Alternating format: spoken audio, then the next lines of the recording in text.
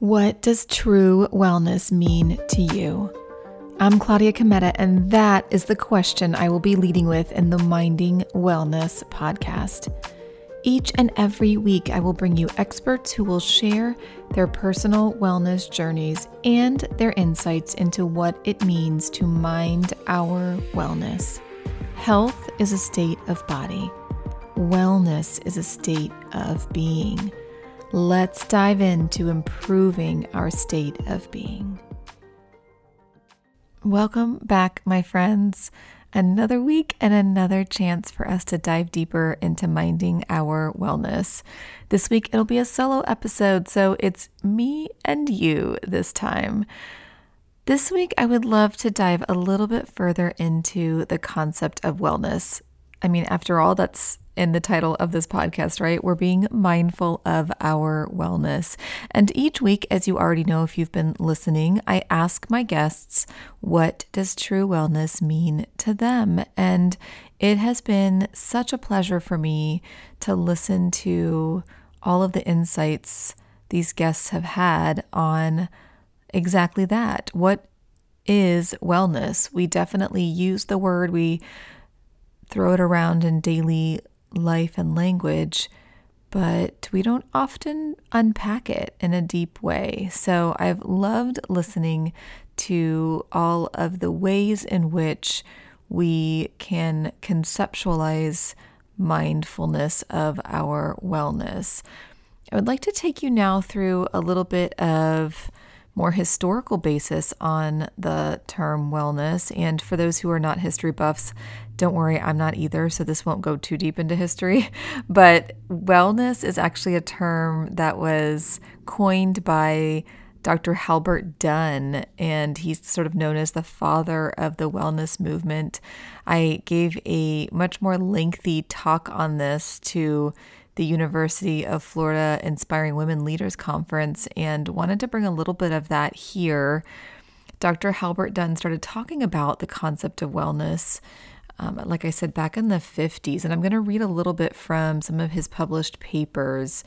He says, harmony will result when the fact is faced that man is a physical, mental, and spiritual unity, a unity which is constantly undergoing a process of growth and adjustment within a continually changing physical, biological, social, and cultural environment.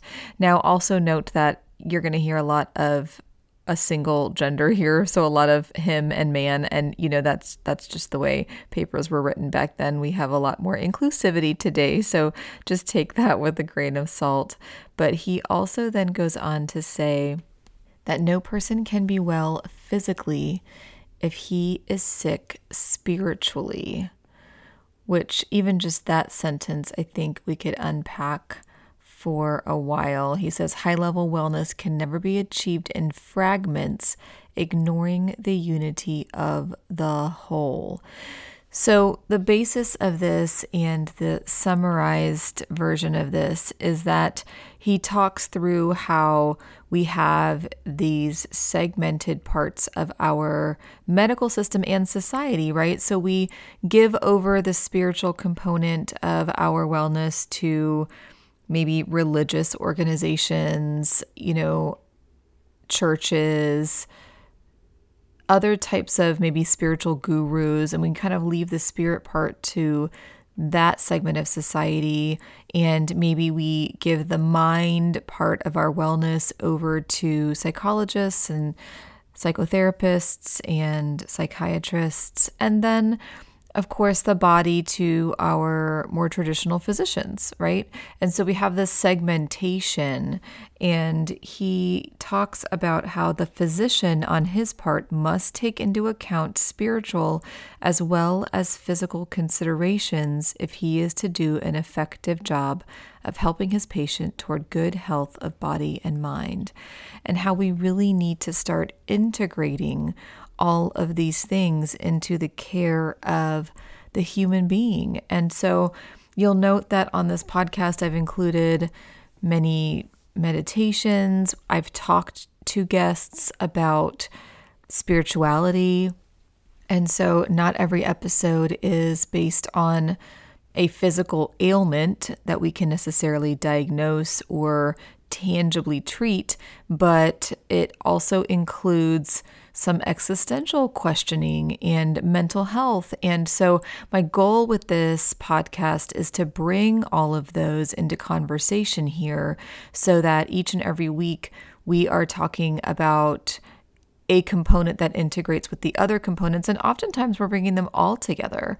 And so it's just so important that we look at wellness from a really holistic point of view, and that when we talk about our own individual health and wellness, we aren't just waiting from physician appointment to physician appointment to get answers from an external being. And although that human being and professional is able to provide us many insights based on their knowledge, skills, training, etc., there is still so much amazing wisdom and knowledge that we have internally that's part of our spirit that we can tap into.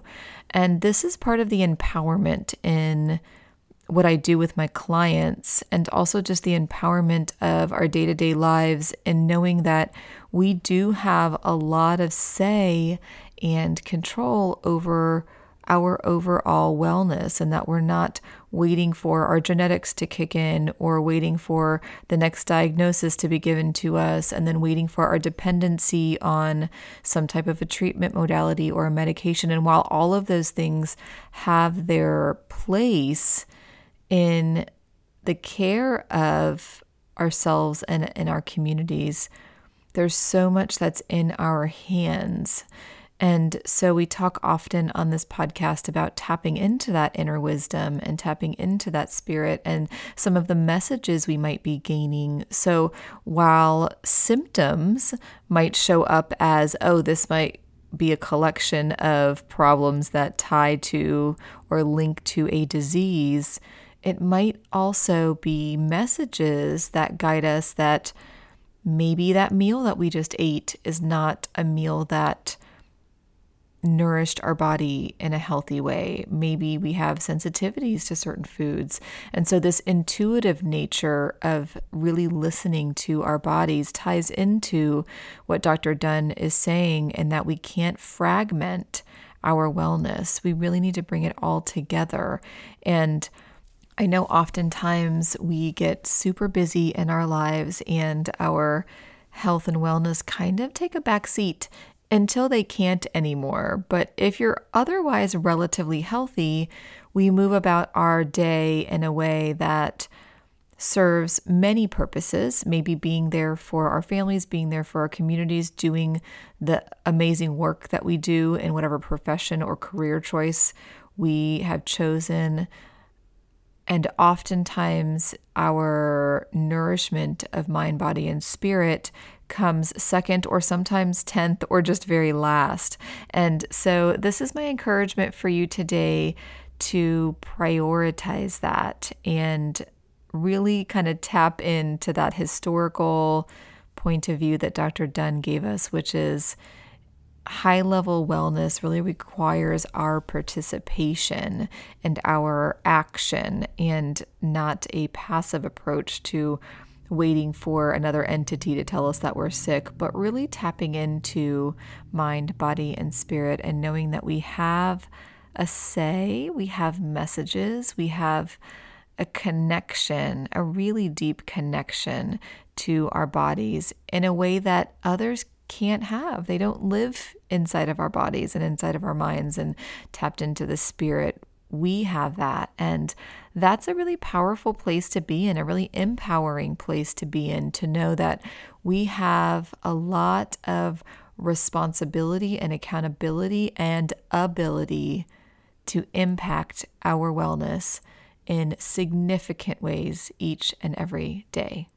So I hope that that has been helpful for you to know that you're a driver in the car of your wellness, and where you go and how you drive and the approach that you take in that journey is largely in your hands. So I'm hopeful that this helped you be more mindful of your wellness in a different way this week. And it has been my pleasure and honor to be in your earbuds every week, and my pleasure and honor to be here on a solo episode this week. So I thank you all for continuing to mind your wellness with me and our guests and our audience. I feel like we're sort of a family that is not necessarily seen. Maybe we don't interact every day, but we come here every week knowing that this is a prioritization in our lives. If you have enjoyed these episodes, I would so greatly appreciate an honest review on iTunes. Those reviews are really what drives people to know about this podcast episode. I don't really do any significant advertising or marketing of this. It's been all organic growth, and we're up into the 23,000 or so downloads, and that really just warms my heart knowing that these messages are getting to the ears that they need to, but I know there's so many more that could benefit. So I would really appreciate that. And if there is any way I can help you, ways in which you and I could work together more deeply, I am working on a new website that encompasses a lot more of the variety of the work that I do. You can find that in its imperfection. It's still a work in progress, but at claudiacometa.com. You can also book a call with me there, and we can chat one-on-one and grow a little bit deeper together. Thank you again, and I will see you here next week.